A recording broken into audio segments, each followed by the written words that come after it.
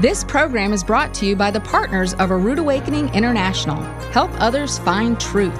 Support A Rood Awakening International today. In temple times, the high priest was the judge. But today, who is the judge? There's no temple, yet the commandments have not been destroyed. So what do we do? And who is to judge? Michael Rood gives us a reality check for all believers, for today and the end. Because it's the end of the sixth day, the sun is set, and this is Shabbat Night Live.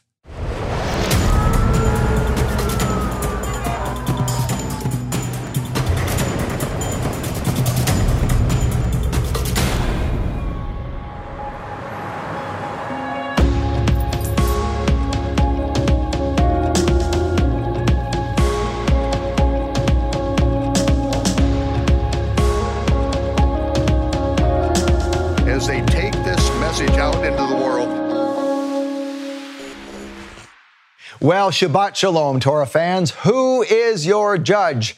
It's not who you think, but you're going to find out just who it is tonight on Shabbat Night Live with Michael Rood. This is the final episode of our current series, Rightly Dividing the Truth. It's a remastered version of a series that Michael actually did a few years ago, but now Michael is still recovering from his stroke, but we wanted to give you an update on his amazing progress with the person who knows him better than anyone. Torah fans, please join me in welcoming Michael's best friend, his rock, his wife, Anilil Mora. Welcome, Anilil. Hi, guys. How are you? I'm here Michael's office. All right. Well, a lot of people have been asking about Michael. So how is he doing? Well, he's, I just have to praise the Father, praise Yehovah. He's been faithful. He's given us the strength, the courage to go through this. First of all, just want to thank everyone. It just touches my heart. For their prayers, for their letters, for their just supporting us in every way possible. We've been overwhelmed.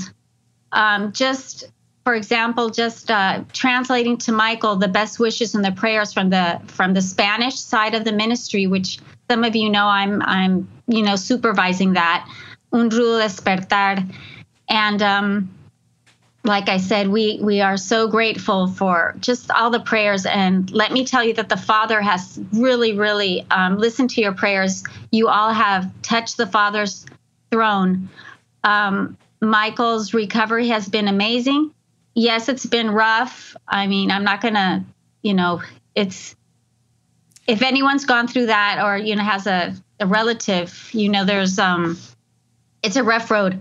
But, and just, zooming out and seeing it all pan out, it's really been, the Father's given us a lot of times of victory.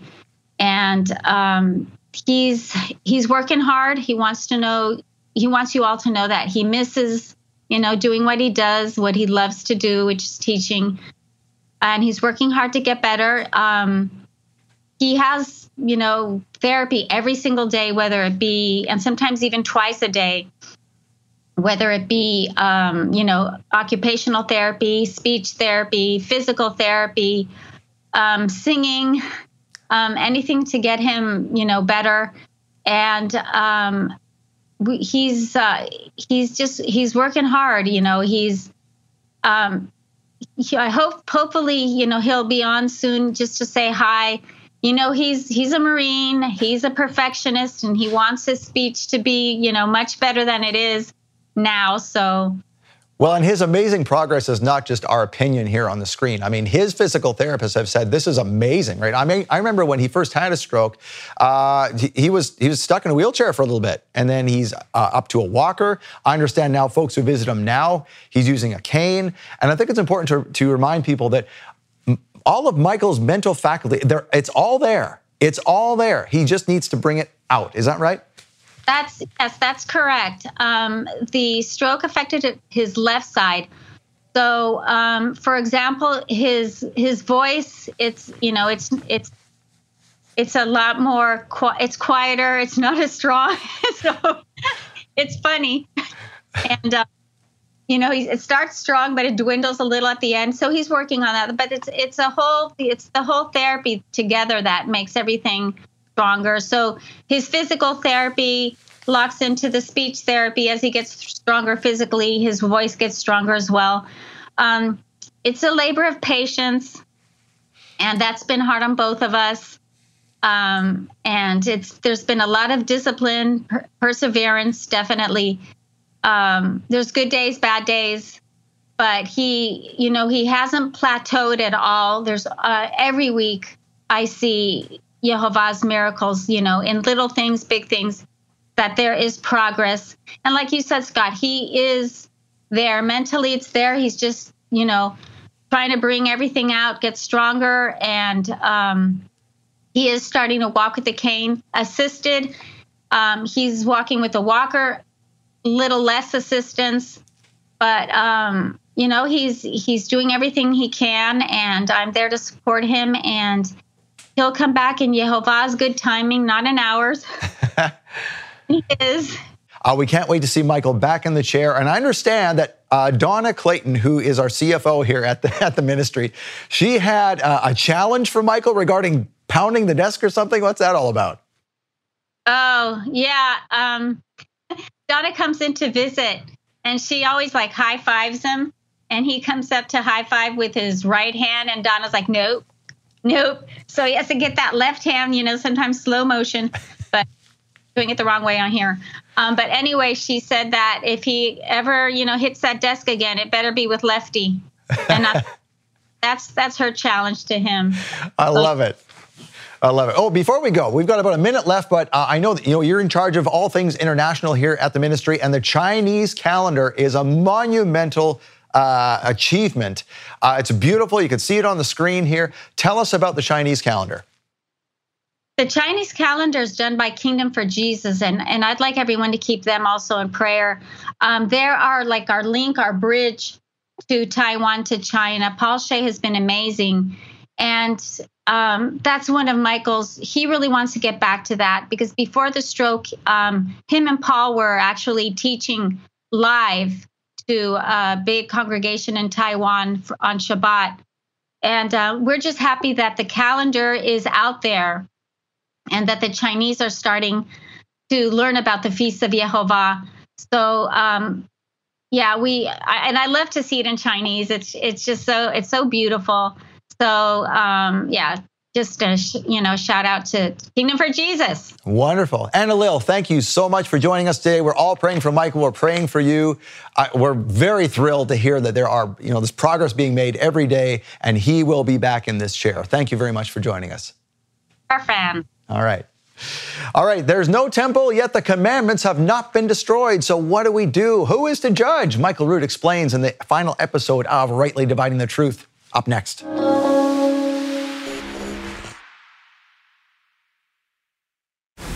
New Testament believers look forward to the second coming, while Jews look forward to their first Messiah.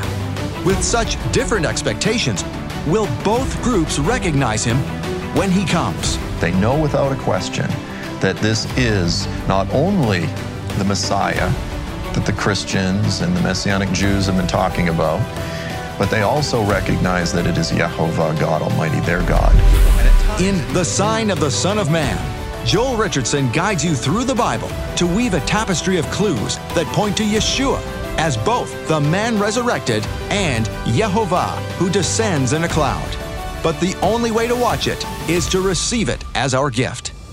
Donate a $50 love gift and we'll send you The Sign of the Son of Man with Joel Richardson on DVD or Blu-ray. Or for a donation of $100, we'll send you The Sign of the Son of Man, plus a hand-painted ceramic Kiddush cup with Creator of the Fruit of the Vine in Hebrew.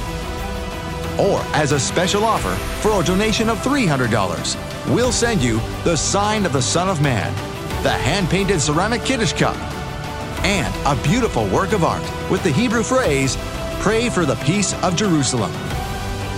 These are special gifts from Michael Rood to thank you for your support. Make your donation today and receive the $50 gift, the $100 gift, or the $300 gift. Remember, this offer ends June 30th and supplies are limited. Call now to receive your gifts. 888-766-3610. That's 888-766-3610. Or get your gifts online at monthlylovegift.com.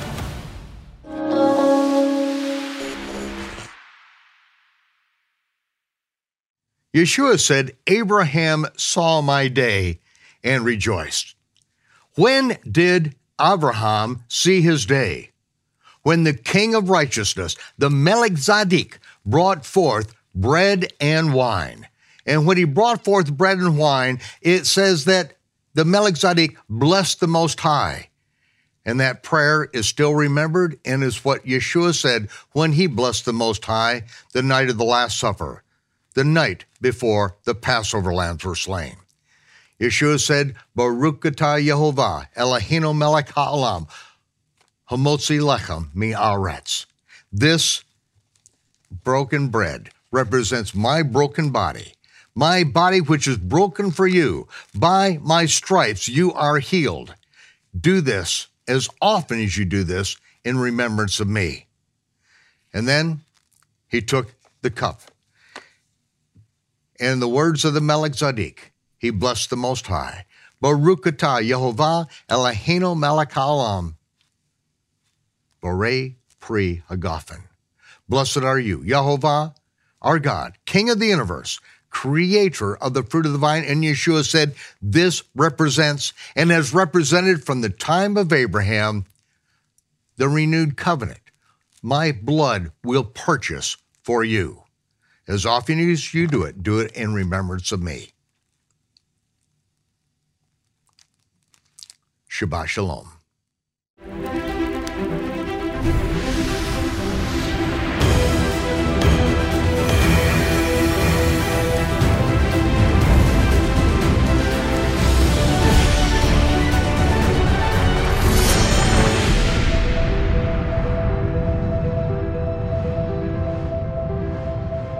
Study to show thyself approved unto God, a workman that needeth not to be ashamed, rightly dividing the word of truth.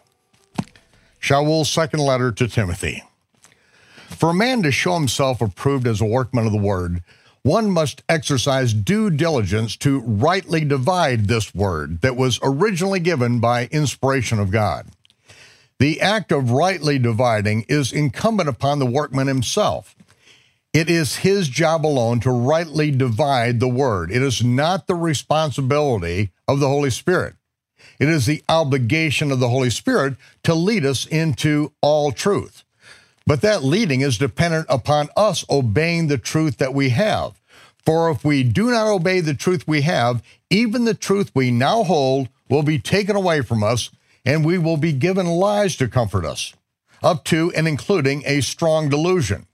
But as Yeshua instructed his disciples, if you obey the truth, truth in even more abundance will be given to you. And that truth will empower us to live a more than abundant life. It is Yeshua's will for us that we live a power-filled, abundant life. That is the express purpose for which he came. The path is narrow, but it is not complicated. In our quest to show ourselves approved as workmen, the artifacts that were added by man need to be separated, divided from the word, and judged against the original word itself. When we rightly divide the word from these artifacts, we can arrive at the original meaning of the text as holy men of God spoke as they were moved by the Holy Spirit. Those artifacts, as we have discussed in a previous session, the chapters, verses, punctuation, marginal references, and explanatory scribal additions, and especially now italicized words, they must be judged by the workman as to their value, and whether they assist the worker in a given situation or hinder us in our understanding. All of these man-made artifacts, of every one of them, italics are among the most helpful, as they appear only in the King James Version of the Bible. No other version of the Bible in antiquity or today took the care or accepted the responsibility to tell us when they were deliberately adding words and phrases to the text that were found in no original language documents. But the early students of the English Bible demanded that point of clarification. So the translators went back to work on the 1611 version and italicized most of the words that they deliberately added to their version, the words that were not in the original text. This was done because the serious Bible students of the 17th century demanded to be made aware when the translators added words that were not in the Hebrew or Greek text from which they were translating. The italics work was begun in 1730 and completed in 1762. It took them about 32 years to do the work. At times, their added words are helpful in our understanding because they help us grab a hold of the context, and that's usually what it is doing, adding some context. Other times, they are a hindrance. But the fact that they italicize their additions, at least most of them, it's always a benefit to the diligent student of the Scriptures. We will first look at a few of the Scriptures which are confused by the addition of words by the translators. Then we will look at examples where the italicized words help clarify the meaning of the original text. And so please take your Bibles and turn to Matthew. Matthew chapter 26. Matthew chapter 26 and verse 17.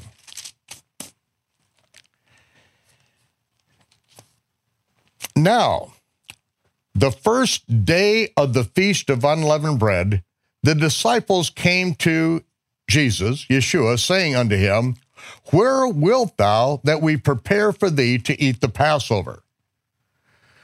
Now the first day of the feast of are italicized. They are not in any text. And the addition of these italicized words make an apparent contradiction in the Scriptures, a fatal error of which rarely a Gentile reader of the Scriptures is aware. But we have to remember that Matthew was a Levite. He was a scribe trained in the Torah from his youth. Matthew would not make a mistake because Matthew spoke as he was moved by the Holy Spirit.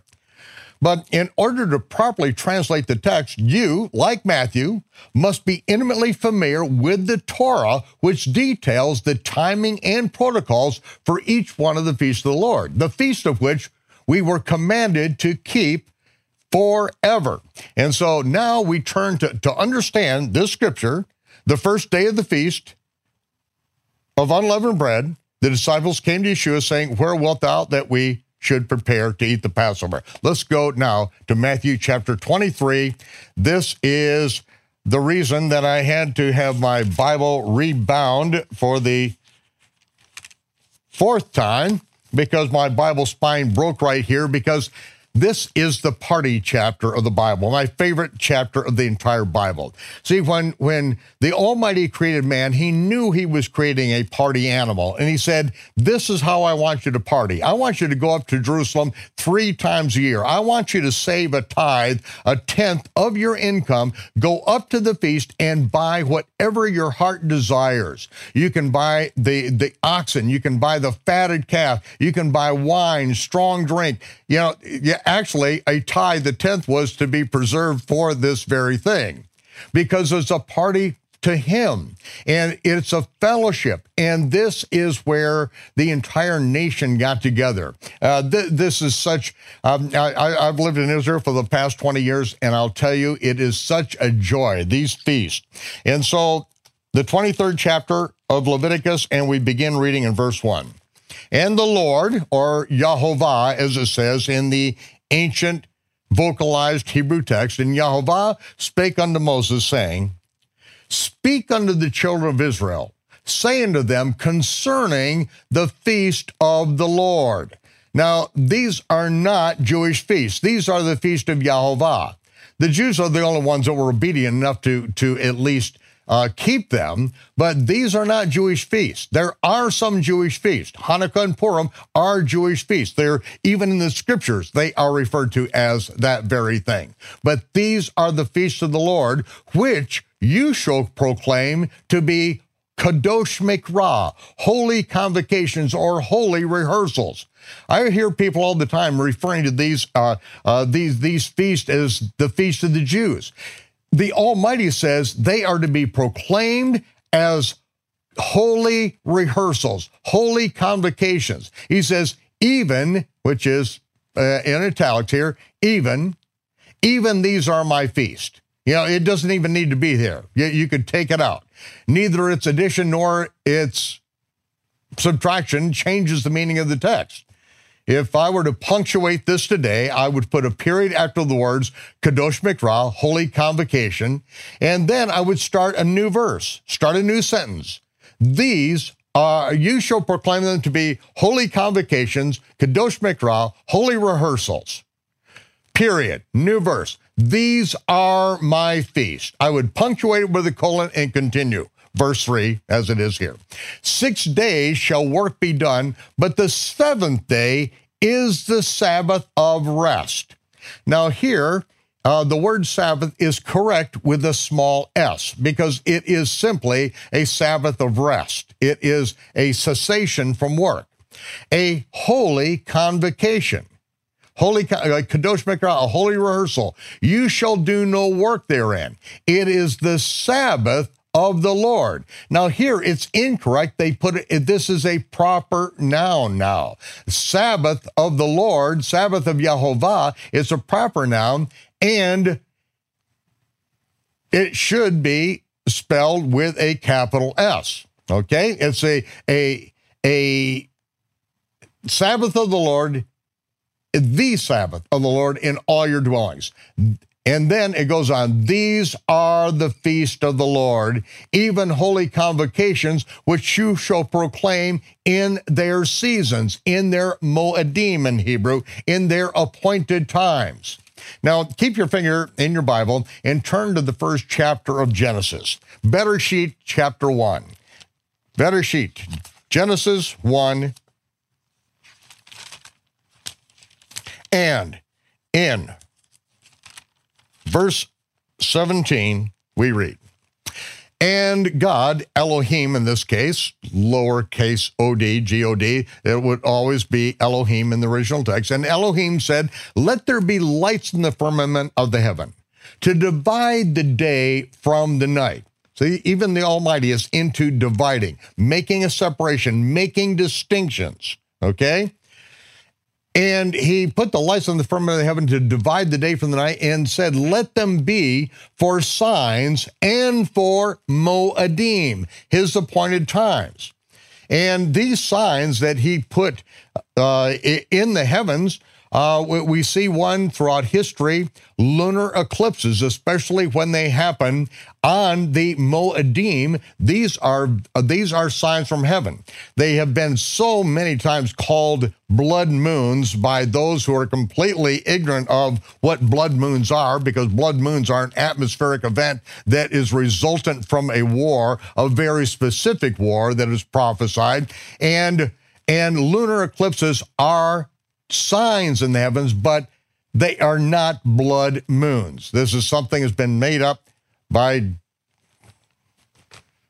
those who don't read the Bible, basically.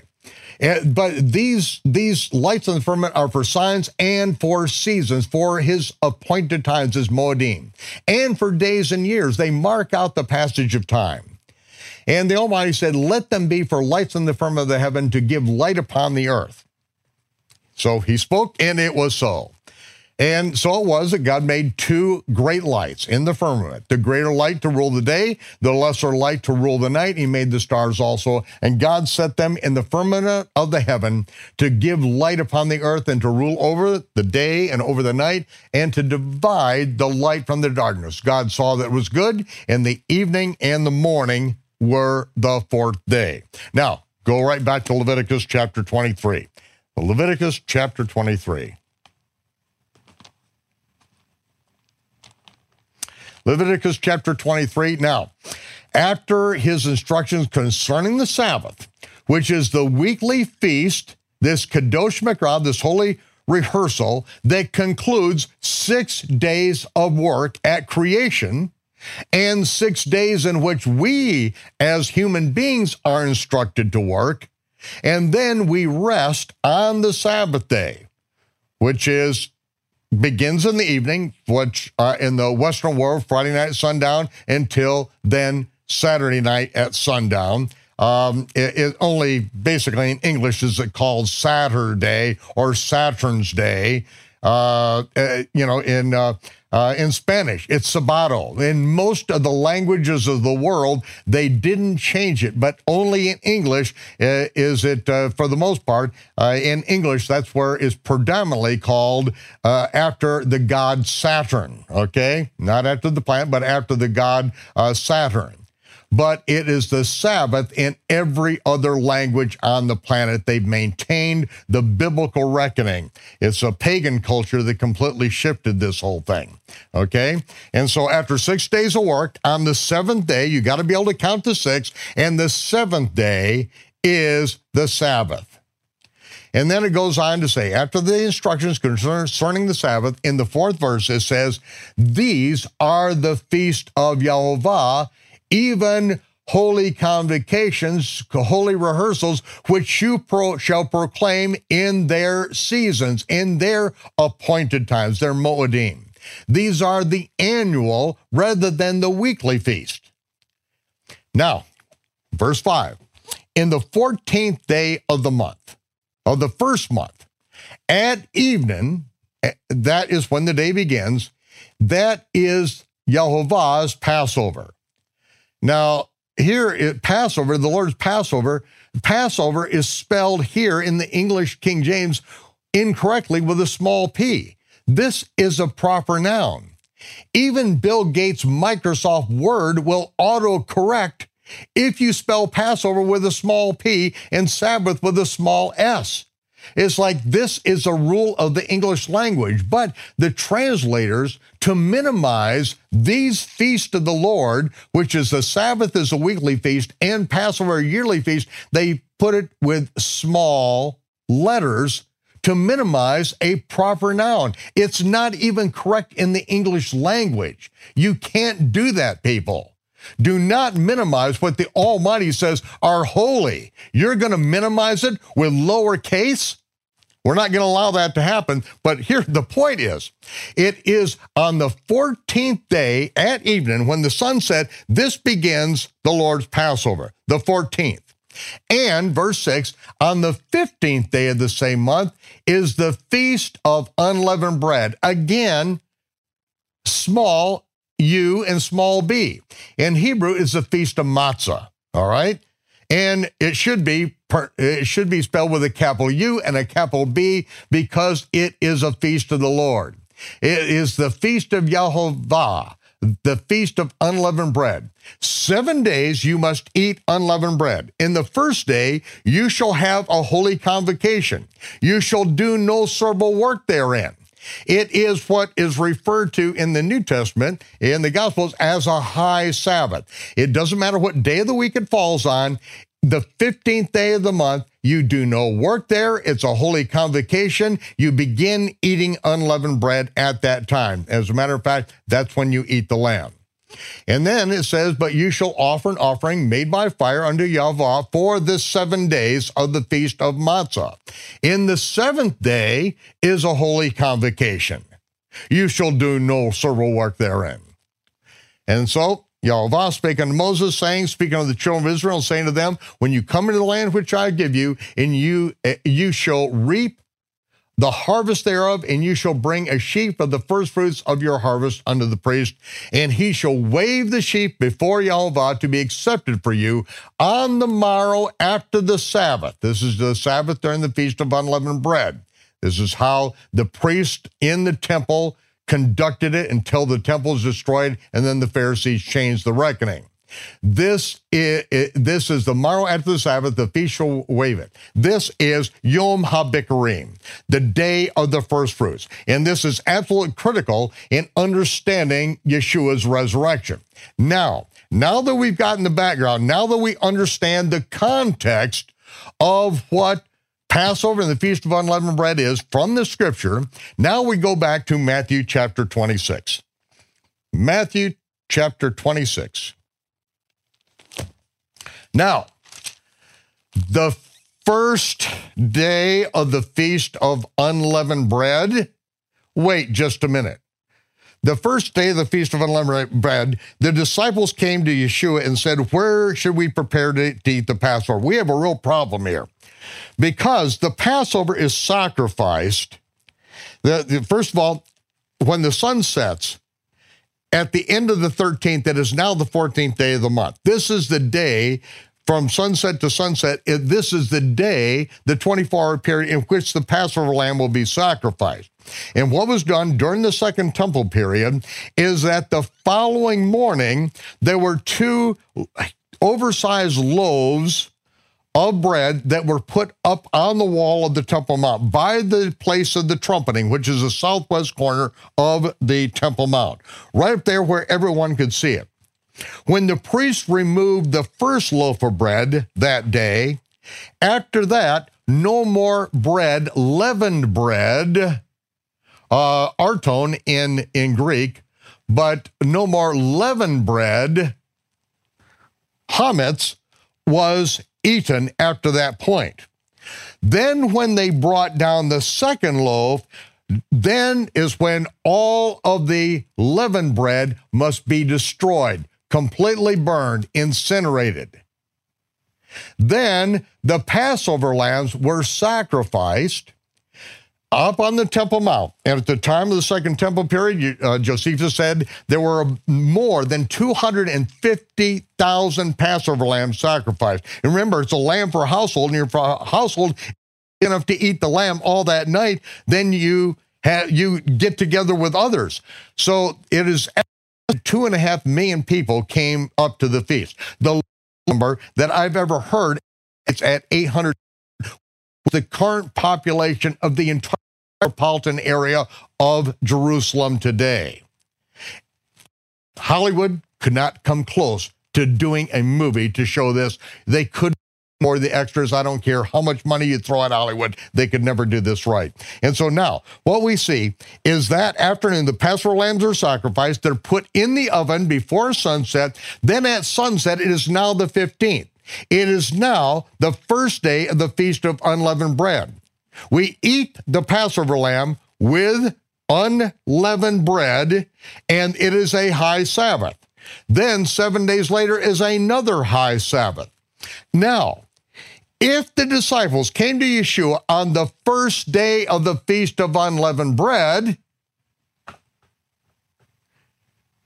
and said, where do you want us to keep the Passover, prepare the Passover, he would have had to say, you're a day late and $1 short. The Passover lambs were sacrificed the day before. We missed it. Last night would have been Passover. Or he would have said, aren't you a little early, boys? Because, it's going to be an entire year before Passover is sacrificed again. Well, here it is, ladies and gentlemen, right here. It is now the first takeout day of the feast of, all right? Because it was added. It's the first day, it is the protos. Protos, the first. It's the first in sequence. It is preceding of Azamon. It is preceding matzah. Preceding matzah. First in sequence, preceding matzah, the disciples came to Yeshua saying unto him, where wilt thou that we prepare for thee to eat the Passover? Ladies and gentlemen, it's literally the preparation for the Feast of Matzah, which begins in earnest on the 9th day of the Aviv. That's where it says in John chapter 12 that Yeshua came up to Jerusalem 6 days before the Passover, because the 5th day before Passover, that is the 10th of the Aviv, and that's when the Passover lamb is selected. And so it was during this week that they're out in Bethany, staying in Bethany, that they came to Yeshua and said, where is it that you would have us to prepare the feast? And so he instructed them where to go into the city and to find a man that's carrying a water pot, follow him to his place, and that is where you are going to make preparation. And so by adding the words in, day of the feast, that completely destroys the integrity of the Scripture. It cannot be done, ladies and gentlemen. We are going to take the words that were added, realize that they were added. We are not going to blame holy men of God who spake as they were moved by the Holy Spirit. We are going to take it right back to the original source, and we are going to find out that the Almighty is inspired his people correctly, and if we have added words in because we don't understand the context, then we are going to be in real trouble. Real trouble. Now, this verse, once we do it correctly, now the protos, now the beginning, the preparation for the Feast of Unleavened Bread, the disciples came to Yeshua and said, where would you like us to prepare to keep the Passover? Now this verse makes sense to an Israelite who has been keeping the feast from a childhood. They make sense to a Jew who's been raised understanding the Torah's life. A Gentile who was raised as a heathen would neither understand nor care about such details. But the Gospels were not written by Gentiles to Gentiles for Gentiles. They were written to and by Israelites to whom the oracles of God, the communication of Almighty God was committed to them. And as the Scriptures plainly state, it was the nation of Israel who was commissioned by the Almighty to get his word out to the world at large. They were the nation of priests and prophets who were to reconcile the world back to the worship of the one true God. Unfortunately, the vast majority of English Bible translators, the ones who are brave enough to take on the task of translating from the original languages, they were Gentiles, raised in a Gentile world, 1,000 years and thousands of miles removed from the land, language, and culture of Israel.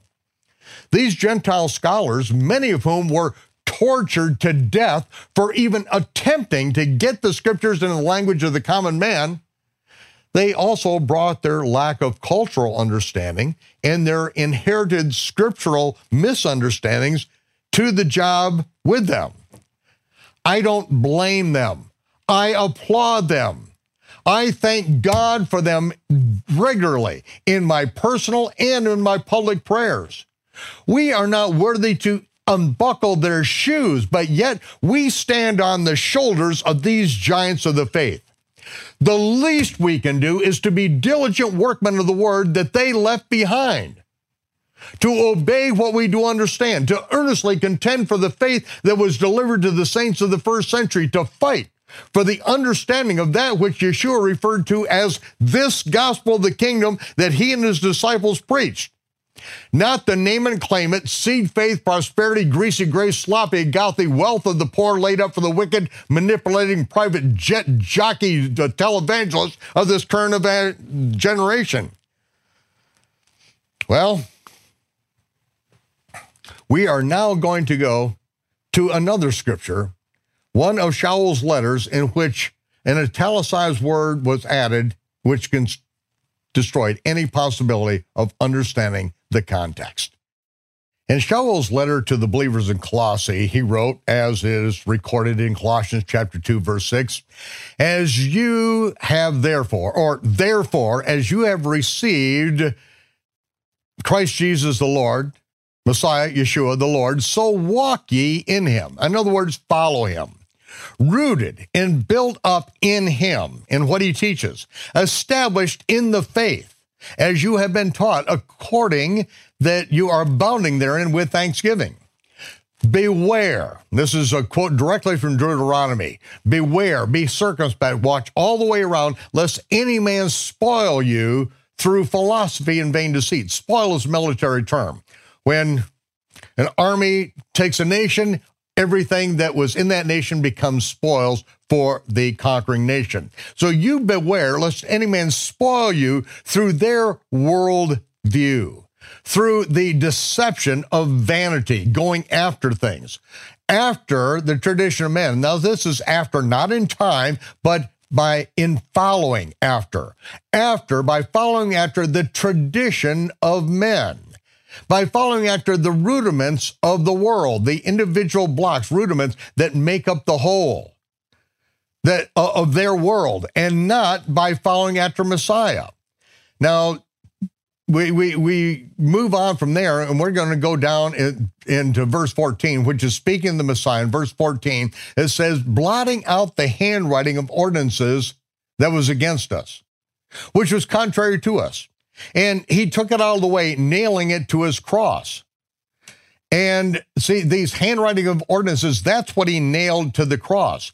Having spoiled principalities and powers, he made a show of them openly, triumphing over them, these man-made ordinances, this handwriting of ordinances, in it, that is, in the cross, to which he nailed their handwritten commandments that Yeshua was constantly and vehemently violating. That's what got him nailed to the cross. See, I've heard people talk about these handwritten ordinances, the handwriting of ordinances, as being the Torah, the commandments of Almighty God. That is absolutely insane. All we have to do is look at the context. In verse 20, it says, wherefore, this is why, if you are dead with Messiah from the rudiments of this world, why, as though living in the world or their world, are you subject to their ordinances?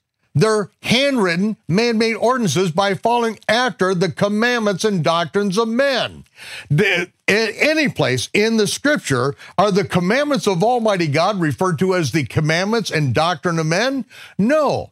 The handwriting of ordinances are the man-made rules and regulations of Phariseeism that Yeshua was constantly and vehemently violating. We've got two different categories here. Let these pagan sun worshipers in Colossae who would capture you and spoil you and destroy your life by you following after their worldview and adapting their traditions and end up not following the Messiah. And then we've got, on the other hand, in Colossae, the synagogue with the Pharisees who want to control and manipulate you by their man-made commandments. Now, verse 16, therefore, let no man judge you. Now, in context, who is a no man? Both the pagan sun god worshipers who would spoil you of your reward for following Messiah if you follow their traditions and adapt their philosophies, and the religious leaders who manipulate, intimidate, and control you by their man-made commandments. Let neither of these men or divisions of men judge you. And then it goes on to say, in what? In meat, or in drink, or in respect of a holy day, or of the new moon, or of the Sabbath days, which are a shadow of things to come, but the body is of Christ.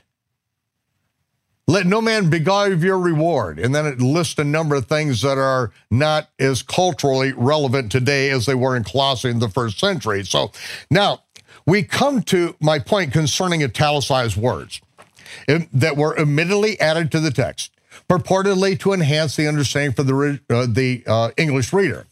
Verse 16, therefore, let no man judge you, not in meat, in drink, respect of a holy day, or the new moons, or the Sabbath days. Now, the word days is in italics.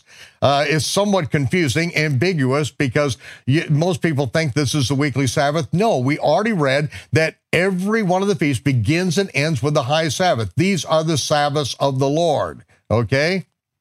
Every feast begins and ends with the Sabbath, regardless of the day of the week in which it falls. And then in verse 17, it says, which are, each one of these things are all a shadow of things to come. And then, and so each one of these things, meat, drink, the holy day, the new moon, which is the Creator's calendar, which is determined by the sighting of the first sliver of the new moon. All of these things are prophetic shadow pictures of good things to come. The feast of the Lord is what it's talking about.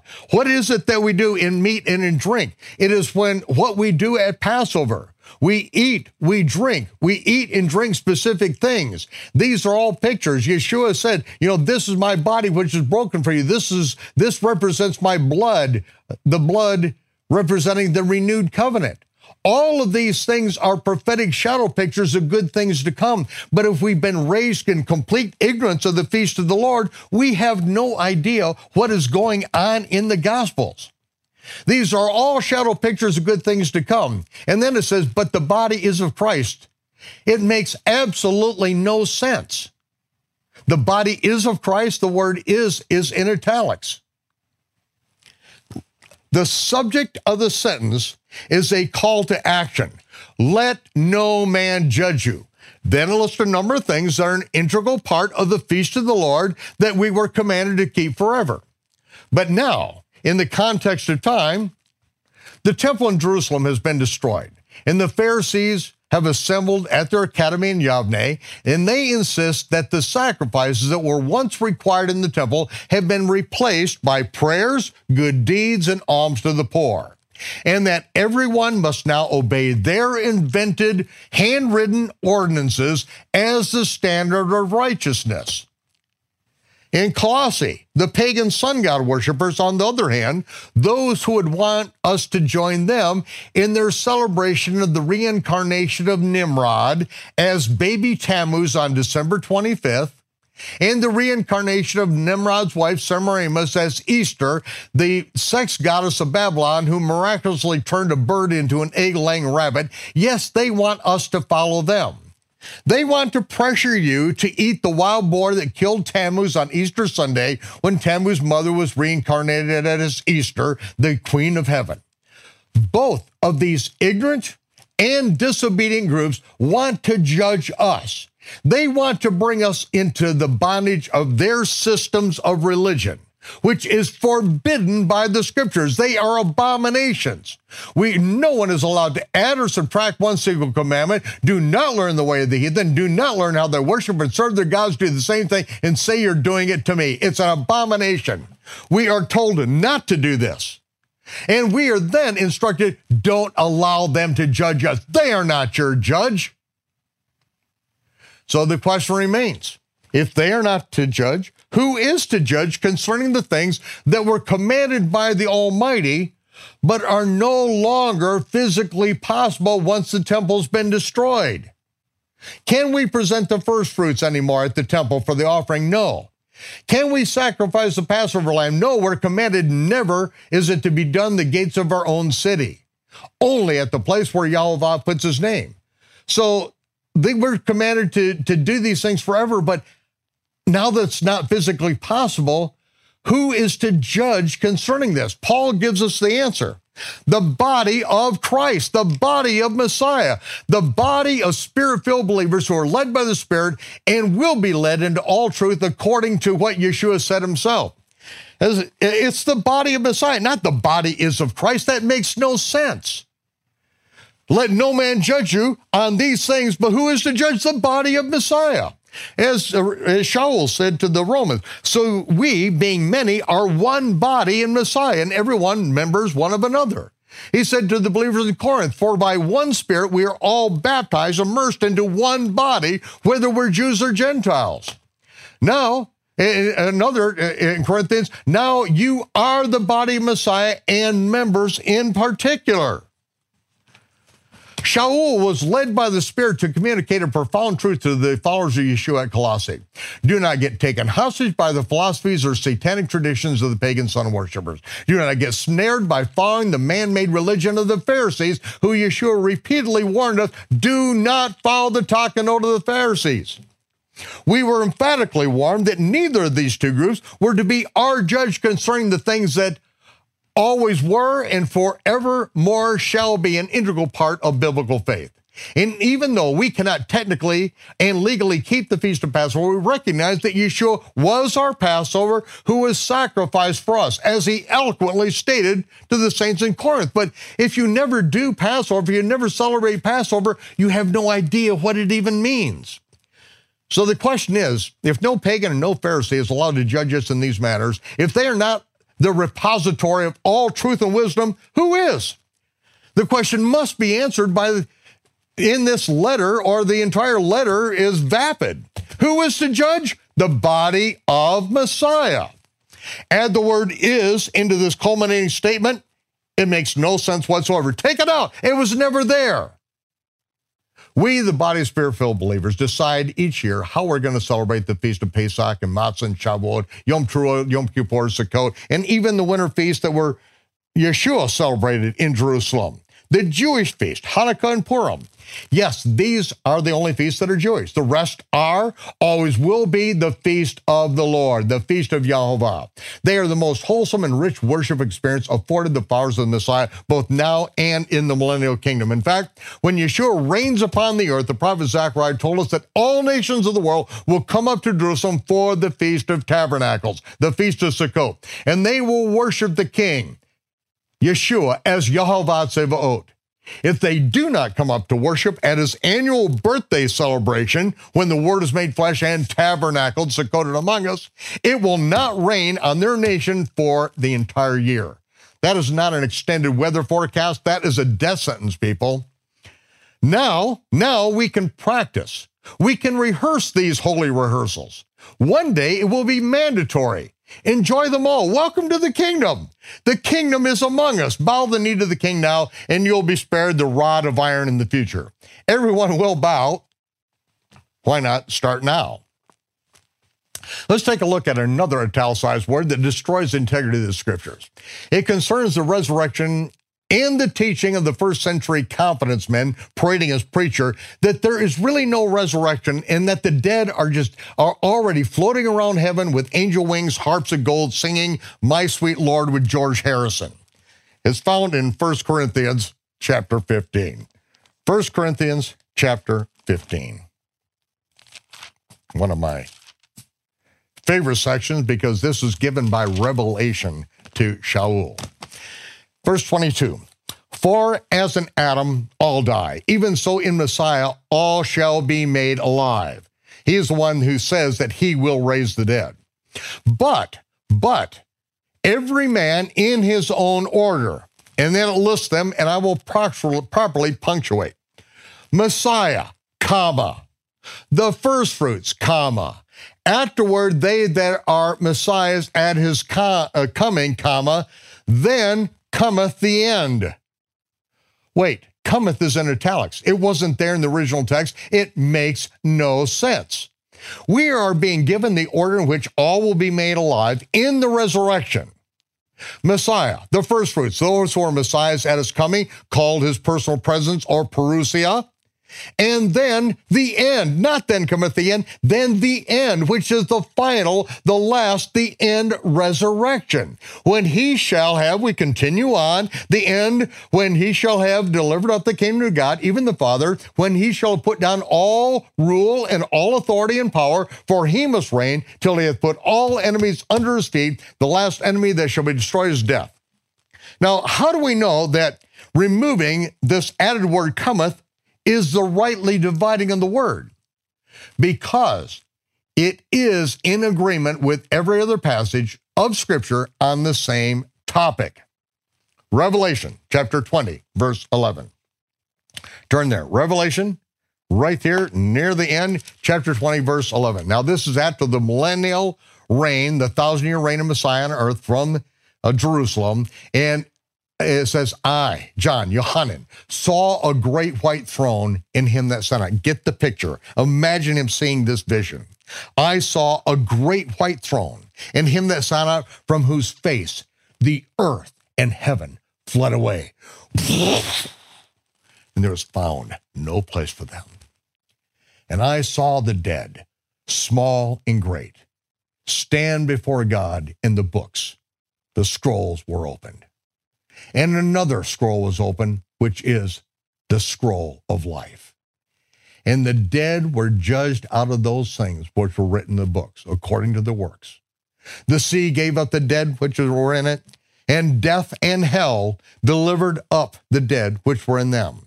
And they were judged, every man according to the works.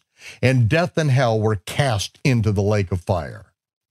See, hell is not the lake of fire. Death and hell, or the grave, are cast in the lake of fire. This is the second death. And whosoever was not found written in the book of life was cast into the lake of fire.